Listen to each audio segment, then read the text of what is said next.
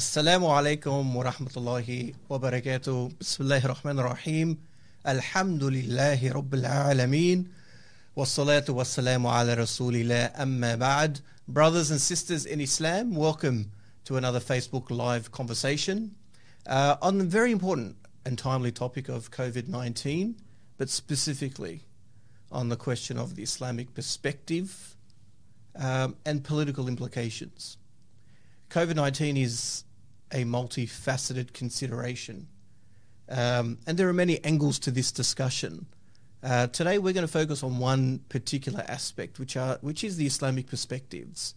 There will be subsequent conversations announced over the next couple of days, inshallah, where we'll be emphasizing the political implications of COVID and some of the political considerations around it, about international order, about the geopolitics of events like this, and how various state actors seek to exploit or undermine our responses to pressing considerations like COVID.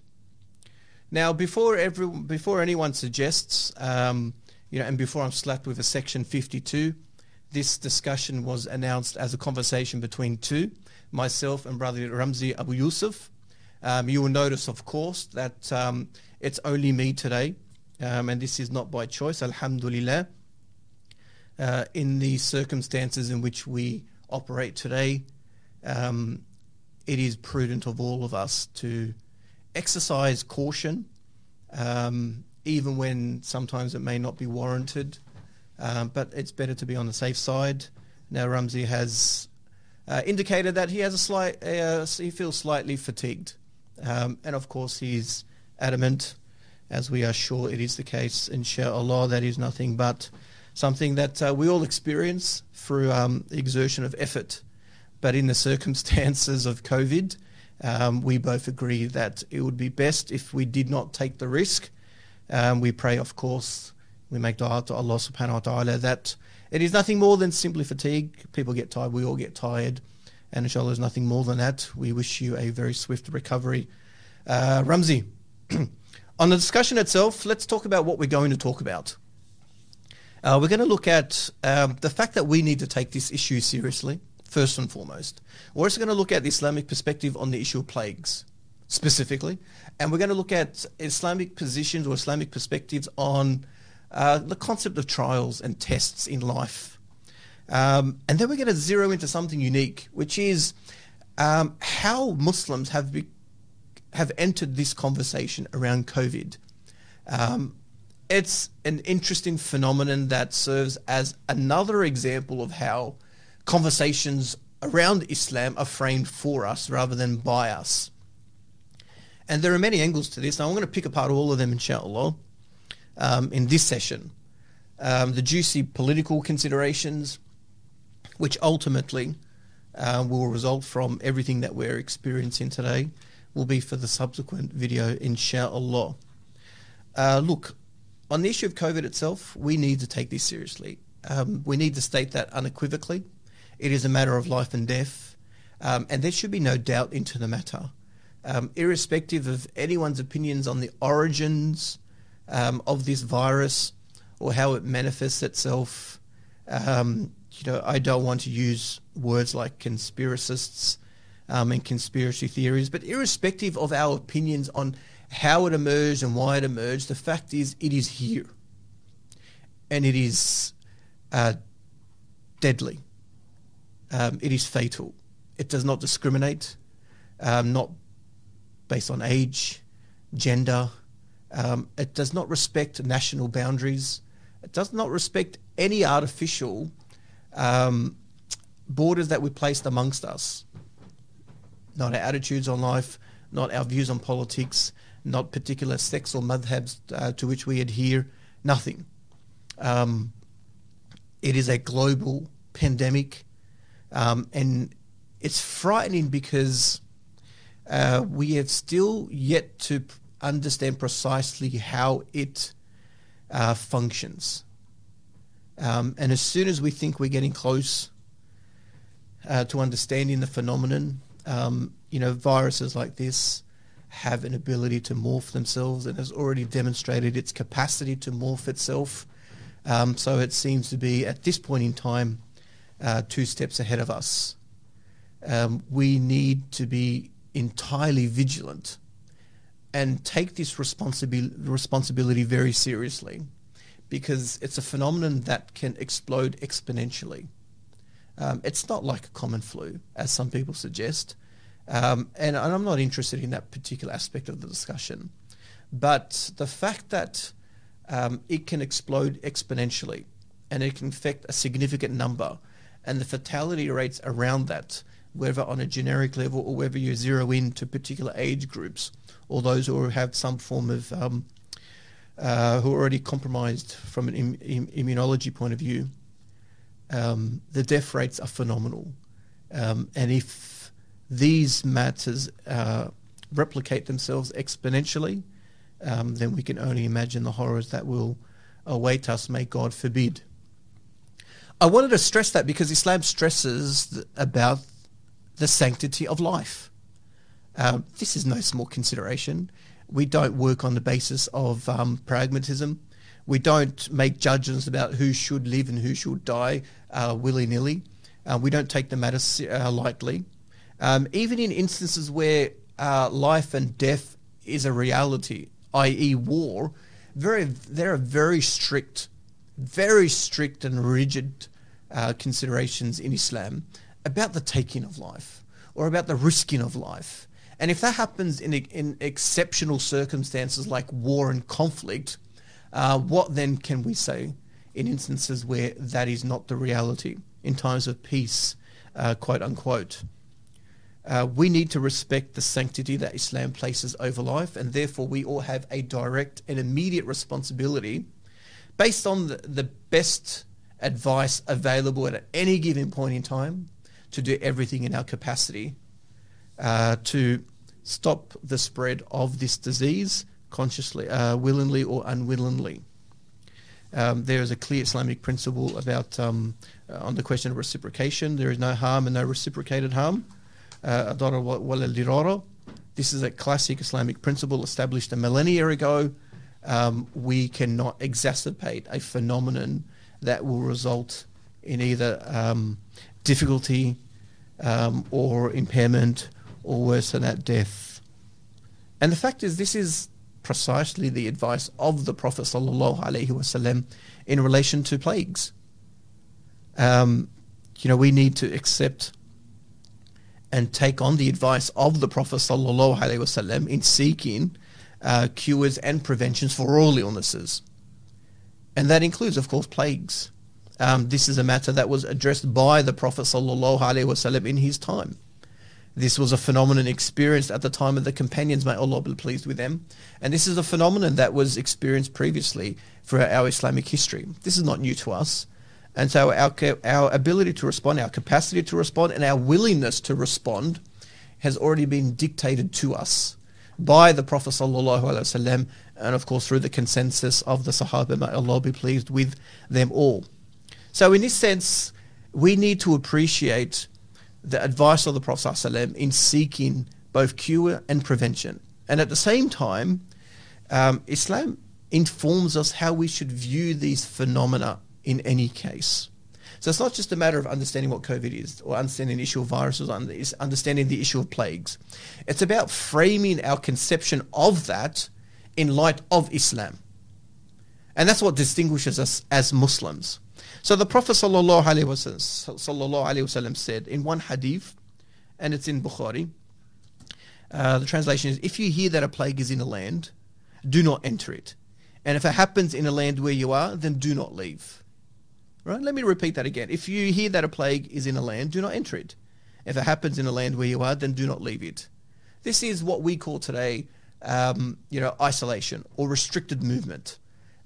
If you happen to be in a place where a plague has broken out, then we have a responsibility to minimize or eliminate the movement of people who are affected by those conditions. And that means those who are affected by it, meaning not necessarily directly, but those who are in the place where it has exploded need to remain there. And obviously the implication is we should not be, neglectful in our ability and ignorant of our ability to carry this unknowingly. And so we should be restricting our movements immediately. Now, in the time of the Prophet ﷺ and the companions, it was very obvious about the implications of such advice. And that's, of course, we didn't live at that time in a globalized world in the way that we imagine it today. The idea of hopping on a plane and in 4 hours being on another continent and in 12 hours being on the other side of the planet, and this happening regularly and commercially, and it being like us catching a train to work, for instance, that was not the reality back then. And so the idea of static movement was a phenomenon whose advice was clearly obvious. But the problem for us today is the fact that we live in a globalized world where we're interconnected in every sense of the word, and transportation and travel is a key component of that. And that's why, of course, whilst the COVID-19 may have originated in one location, it very quickly became a problem for all of us. But nonetheless, the broad principles are still applicable, and that is, if we are afflicted by this, then we should not, we should limit the movement of those who are affected by it directly and indirectly. Another hadith of the Prophet ﷺ on this issue is that, quote, the one who is ill shall not meet the healthy. I mean, again, it's about containment. It's about eliminating the possibility of transmission. So the sick one should not be in contact with the healthy one, and the healthy one should not be in contact with the sick one. And this is specific to issues like viruses and like plagues. For those illnesses that are easily transmitted and are passed on through transmission, we need to seek the advice of the Prophet ﷺ, because they are, of course, the wisdom of Allah subhanahu wa ta'ala. They are in the guidance of Allah subhanahu wa ta'ala. So Allah subhanahu wa ta'ala, who created us, our immune systems, our apprehensions, knows what we're going to feel and how we're going to be inclined at any particular point in time, and knows in instances of plagues that fear is going to be a dominant emotion, apprehension is going to be a dominant emotion, and of course Allah subhanahu wa ta'ala, through the words of the Prophet sallallahu alaihi wasallam, addresses those core human emotions and seeks to manage them in a way that preserves, to the extent possible, the sanctity of life. But there's a certain attitude we need to carry in respect of this entire conversation, and that is exemplified through the words of another hadith of the Prophet sallallahu alaihi wasallam. And this is an instance where Aisha, may Allah be pleased with her, asked the Prophet sallallahu alaihi wasallam about plagues, and he responded in this way. And there are a couple of hadith on this issue, but this is one of them. He sallallahu alaihi wasallam said, "It is a punishment that Allah sends upon whoever He wills, but Allah has made it a mercy for the believers. Any servant who resides in a land afflicted by plague, remaining patient and hoping for reward from Allah, knowing that nothing will befall him but what Allah has decreed, he will be given the reward of a martyr." These are the words of the Prophet sallallahu alaihi wasallam. So there's a certain attitude that should inform our views around pandemics and illnesses in general. But specifically on issues that generally you would find if we were not dictated by the shara, if we allowed ourselves to be overrun by our emotions, if we morphed into individuals who were more concerned about themselves than others, than the collective, then it would be a disaster. Everyone would be seeking to save themselves, and inevitably we would all destroy ourselves in the process. But these matters, and anything that afflicts a believer, can be a test or a punishment.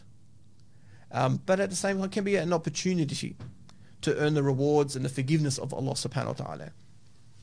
So much so that in instances like this, and there are a couple other categories that are exemplified in another hadith, but in instances like this, if we remain patient, having true faith in Allah subhanahu wa ta'ala, believing that nothing will touch us except that which was written for us, and of course, as a broad Islamic principle, we understand that everything that happens to us, only Allah truly knows the good and bad in it. We remain patient, hoping for Allah's reward, knowing that nothing will touch us except what Allah has written for us, then the reward of that is as if we will die the death of a martyr. So we will have the rewards equivalent to the rewards of a martyr. And of course, this is something that you could not find higher in Islam. These are attitudes that inform our view of these things.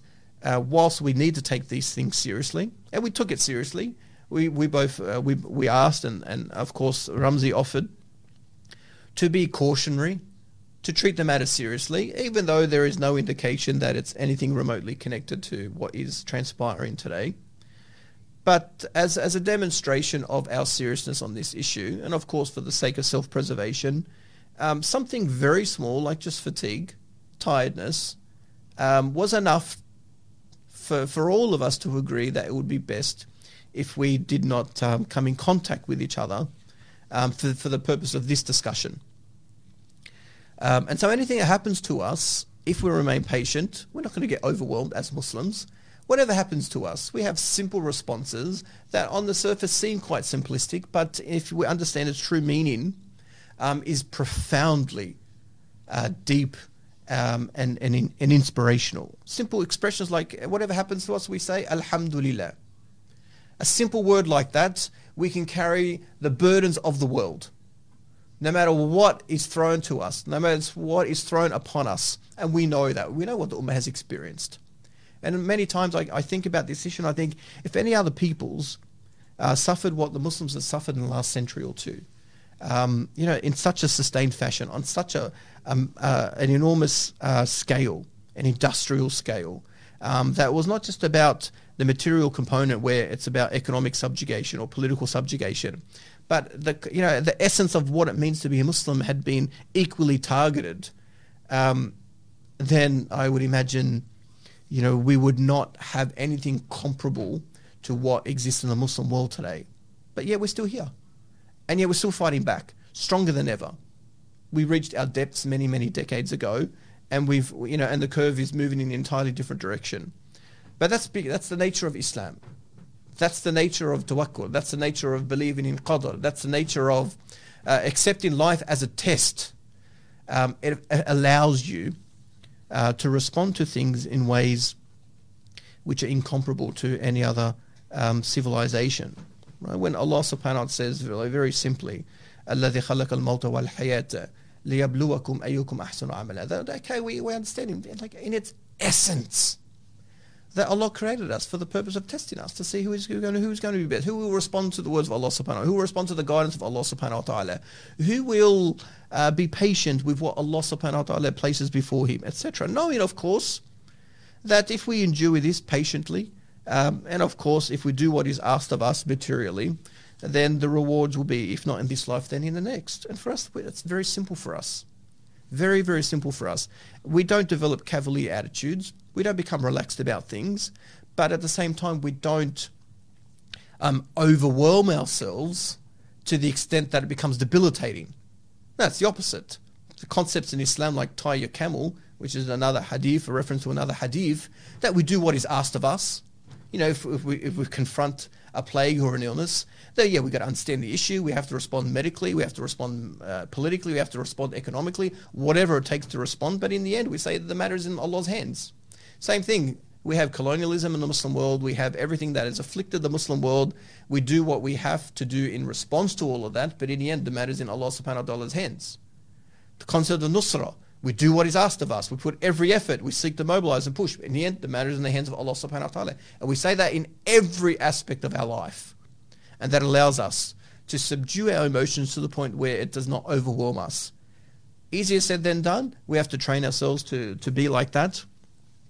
But it's an important reminder so we don't go further than what is required and get ourselves in trouble in the sense that we overstep the marks or the line that Allah subhanahu wa ta'ala has drawn for us.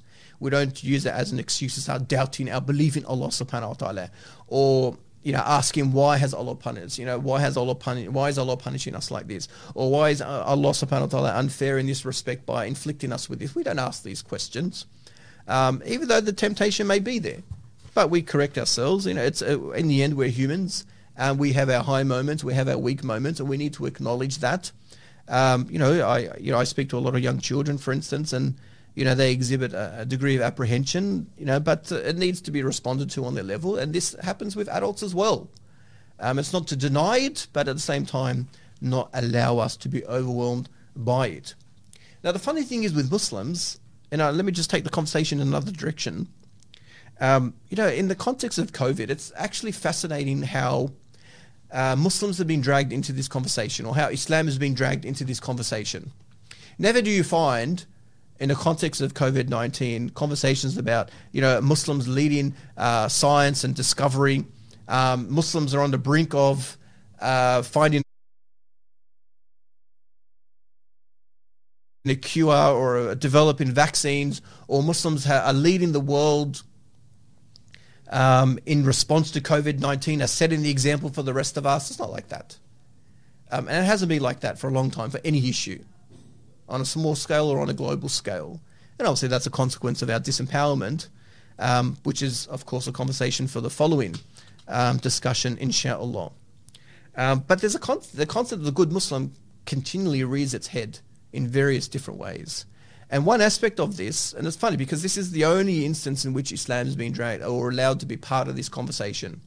The good Muslim exhibits himself in two ways, or has exhibited himself in two ways in the context of COVID-19. And the first is, of course, constant references to Islam's position on hygiene.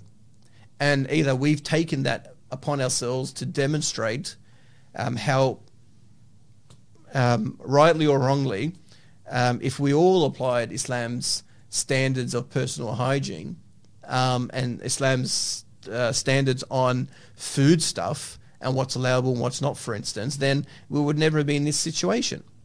Now, forget for the moment whether this is right or wrong. But the point for me is, well, is this all that Islam allows? Is this all that Islam represents? And the Kuffar have been happy with this. It's not Muslims necessarily making this point. A lot of non-Muslims have made this point again and again, as if to suggest, now they're in favor of Sharia. At least this aspect of Sharia. And this is the problem, of course, that we start to compartmentalize in our Islam to the extent that, there are good aspects of Islam and bad aspects of Islam. And those good aspects, which are defined as good not by us, not by Islam, but by non-Muslims, are celebrated. And we see this being played out. And of course, some of us feel good about that because any publicity is good publicity. And of course, we're used to Islam being bombarded, Muslims being bombarded with negative attention, and we welcome the opposite. But we need to realize this is a double-edged sword. That this is not an affirmation of your Islam. This is not a validation of your Islam. This, in fact, is a direct attack on your Islam, because they're telling you that there are aspects of Islam with which they agree and like, and there are aspects, and the logical conclusion is there are aspects which they don't. But never would we accept as Muslims for our Islam to be measured or subjected to something other than Islam. It does not seek the praise of others, right, without the acceptance of it, right? So it stands independently, it's self-referential. And we need to be clear about that. The other aspect of the good Muslim, funny enough, is how some Muslim responses have been intimately tied to our loyalty and commitment to this country. And it's really funny because it seems like we're the only ones doing it. And we're the only ones celebrating it. Again, it's this constant need for self-validation, which of course becomes self-defeating.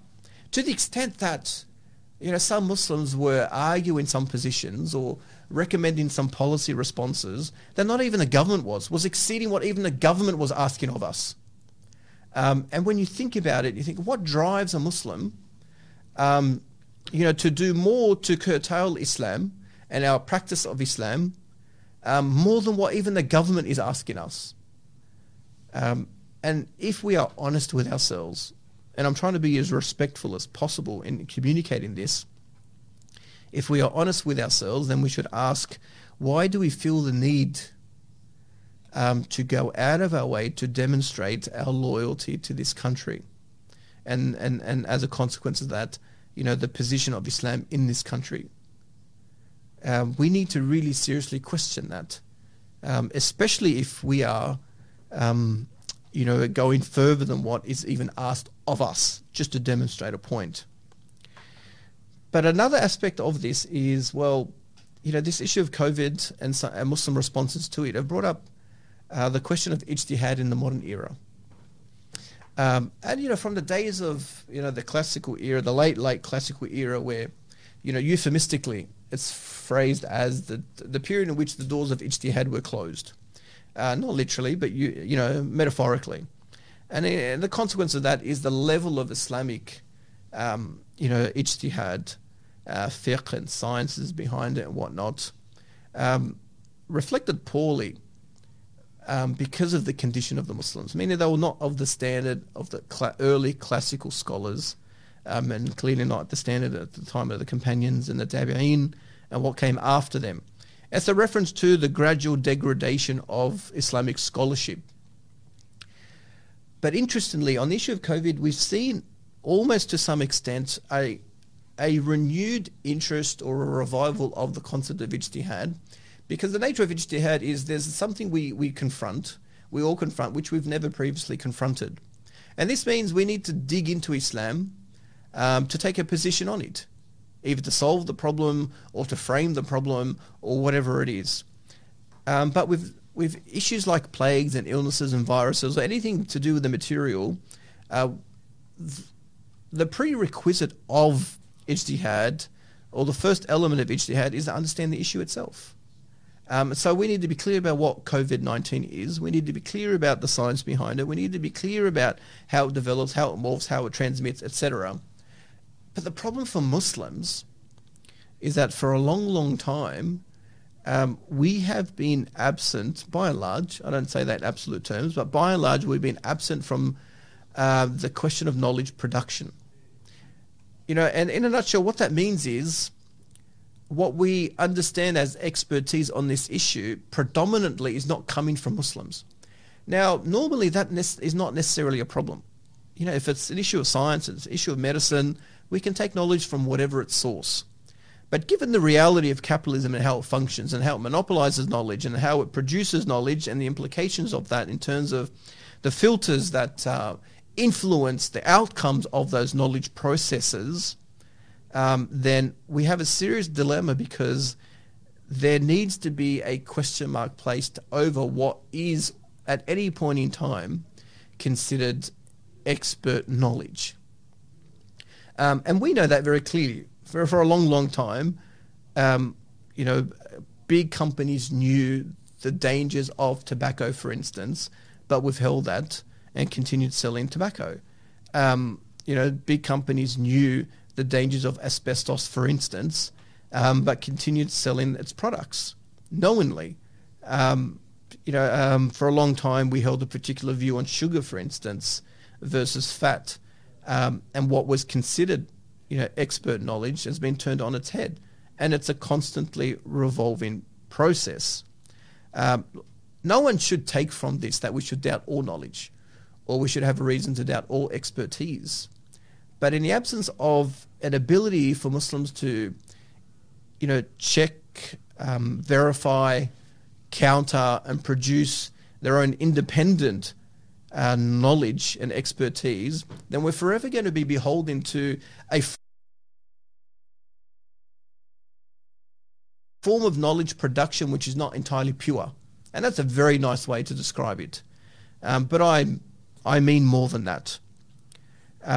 So our understanding of COVID in this case ultimately rests on expertise that has been borrowed. And we should place question marks over that, because historically, time and time again, there has always been a case to doubt, or at the very least place question marks over the authenticity and reliability of often what is presented as expertise. Now, we don't have, in immediate terms, an ability to do anything about that in any meaningful way. That's a broader consideration which will be addressed in the following talk. But if we're going to take the issue of ijtihad, which fundamentally relies on expert knowledge, and it's going to factor in that expert knowledge, Now, ijtihad is not beholden to science and beholden to expertise, but it factors in. And there are elements, depending on the issue, where the primary determinant is expertise. The primary Shar'i response or the primary Shar'i determinant is wholly dependent on expertise, not necessarily text.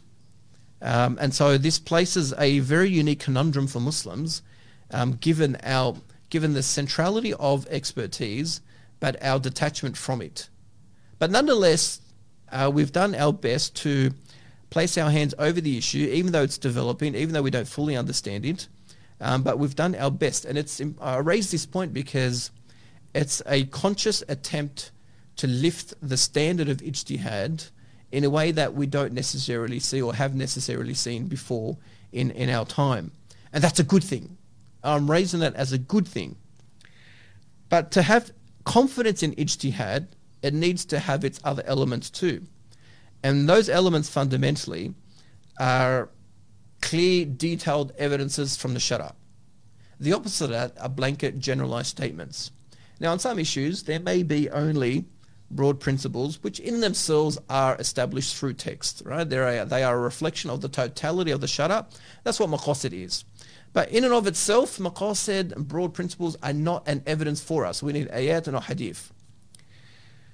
In this matter, it just happens to be that broadly relying on principles like Islam, sanctifies life, the preservation of life, just happens to achieve or arrive at the same conclusion you would if you used direct textual evidences. It just happens to result in the same conclusion. And that's why at this point we may not necessarily see a problem with it. But various attempts to take a position on COVID-19 have ultimately relied on maqasid, broad principles, which, if tested against particularities, would not stand. So we cannot take broad principles like Islam seeks the preservation of life as an evidence in and of itself to prevent the taking of all life. We know that that's not true, because there are many crimes in Islam that Islam considers capital crimes, and institutes capital punishments, for instance. At the same time, Islam, in some instances, justifies armed conflict, and that's going to result in the loss of life. So as a broad principle, we can't rely on it as an evidence in and of itself. What we do in ijtihad is rely on specific textual evidences, and if we don't find that, we go look for an indirect text. And if we don't find that, which is a bit of a stretch, we refer to broad principles. But again, we may not necessarily see the significance of this today, because the conclusion of both in this particular issue is still the same. But I raise it because imagine later on, the government turns around to us and says, look, on the basis of the opinion of security experts, again, the question of expertise, and this is expertise which they've developed, of which we cannot independently verify or challenge or have an ability to confront on the same level or produce on the same level. Imagine if they came to us and said, on the basis of security expertise, which they have tried in some countries, we need to ban the niqab. This represents a security risk. This is a danger to, in the context of terrorism, a danger to human life. And if we applied the same broad principles about the sanctity of life, the position of life in Islam, then we can easily see how this is going to become problematic. Conversely, other instances where this has been misapplied, for instance, has been various fatwas to justify the presence or the actions of various tyrants in the Muslim world. To prevent Muslims opposing them, we've had conversations around Islam's position on the sanctity of life. And so if you were to face a tyrant, then one of its potential consequences is them taking your life. Now, the intention here is not to provide a detailed exposition of the nature of ijtihad in Islam, but to raise certain questions around ijtihad, which, they are questions which we need to ask more seriously, and they're conversations which we are going to have to entertain much more seriously. because the implications of getting them wrong are very severe. And our experience in the Muslim world shows that very clearly. There are many fatwas and many opinions which justify the worst atrocities, but the process in which these fatwas are developed rely on the exploitation or the stretching of the boundaries of ijtihad. And I alluded to some of them a moment ago. If we are going to establish confidence in the fatwas that we produce and in the opinions we produced, the other element is we must be consistent in the application of our principles, our usul. We can't, in some instances, rely on pragmatism, and other instances rely on textual evidences, and other instances rely on broad principles. There has to be a clear foundation upon which we arrive at Islamic opinions, and we need to be consistent about that. This is not an argument to say we got it right or got it wrong. But if we want to move the Muslim community in response to something, we need to develop, we need to enable Muslims to have confidence in the opinions that we develop. And if we are going to have confidence, if we're going to establish that level of confidence, then we need to be clear about the processes of ijtihad and what it relies upon. And I think a lot of opinions that have been expressed to date could do with a lot more tightening, specifically from the angle of ensuring confidence in them. Not necessarily because the conclusions are wrong, but from the point of view of establishing confidence in those opinions. Now, I want to mention one last thing, just as a closing remark, and it's still related to the issue of ijtihad. And I want to throw this out there because it's a conversation which won't be settled today, but I want to throw it out there because it's a conversation we need to be carrying. And that is the relationship of the Muslim community with secular power. We may not see the point again today because it just happens that the positions which a lot of us have expressed, a lot of the ulama have expressed, are consistent with what would be the position in Islam in any era, on an issue like the plague, on an issue like viruses. But what concerns me is the ease with which we've applied certain principles to this particular reality, and the ease with which we've sought concessions given the reality of COVID-19. A simple example is we all know we have to do what we can to prevent the transmission of this disease. And if that requires an element of social isolation, if that requires an element of social distancing, then we have to do that. And if that's what expertise tells us, then we have to do that. But the government itself drew a demarcation between essential and non-essential. And a lot of things were closed down with the argument that we need to stop the transmission. But some things weren't. But the difference was one was defined as essential and another wasn't. The question for us as a community is, can we accept for the government to define for us what is essential in our deen and what isn't? Now, the conclusion may not necessarily be indifferent. And let me state this very clearly. Because I would argue, and a lot of ulama have argued, and I've seen only a minority of opinions point to the contrary, that there is no problem with the closing of masjids if that's what the situation demands. We know in the example of in the time of the Prophet ﷺ, that Muslims were offered the concession, were given the concession not to approach the masjid for something less than COVID-19. It was just a big storm. And we know at the time of Umar radiallahu anhu, when he confronted a plague in his era, that the movement and practices of Muslims were severely restricted. Now, the details of that will depend on time and place and circumstance, and in a lot of ways will reflect the expertise as well. There's a blanket rule of isolation, a blanket rule, a blanket Islamic rule of isolation and separation, and that's the advice of the Prophet sallallahu alaihi wasallam. But if science and knowledge comes and tells us that plague spread in particular ways, or this particular virus spreads in particular ways, what may have worked in one instance may not necessarily work in another instance, there's no problem with that Islamically. But my contention here is, why have we so readily and so easily allowed the government to define for us what is regarded as essential for us? Now, everyone has, and I said this from the get-go, we all have a responsibility to take this issue seriously. We all have a responsibility to do everything in our capacity to stop the spread of this disease, and we're all personally responsible for that. And that's a shari'i argument. But to allow the government to establish that for us on a basis other than the Sharia itself is going to be a problem for us, because it may not necessarily be an issue this time. But imagine later on, it says for some other form of necessity that it restricts another aspect of our Islam. And say the Sharia disagrees with that. Are we going to allow a secular authority to define for us what is essential and what is not, what is concessional and what is not, what is obligatory and what is not? And this is going to be a problem for us if we're not very particular about how we exercise ijtihad here. It's not, the role of secular institutions to dictate to us what is and isn't Islamic. And we should be very careful about this point, because there will come a time where this will become a problem for us if we accept that hierarchy.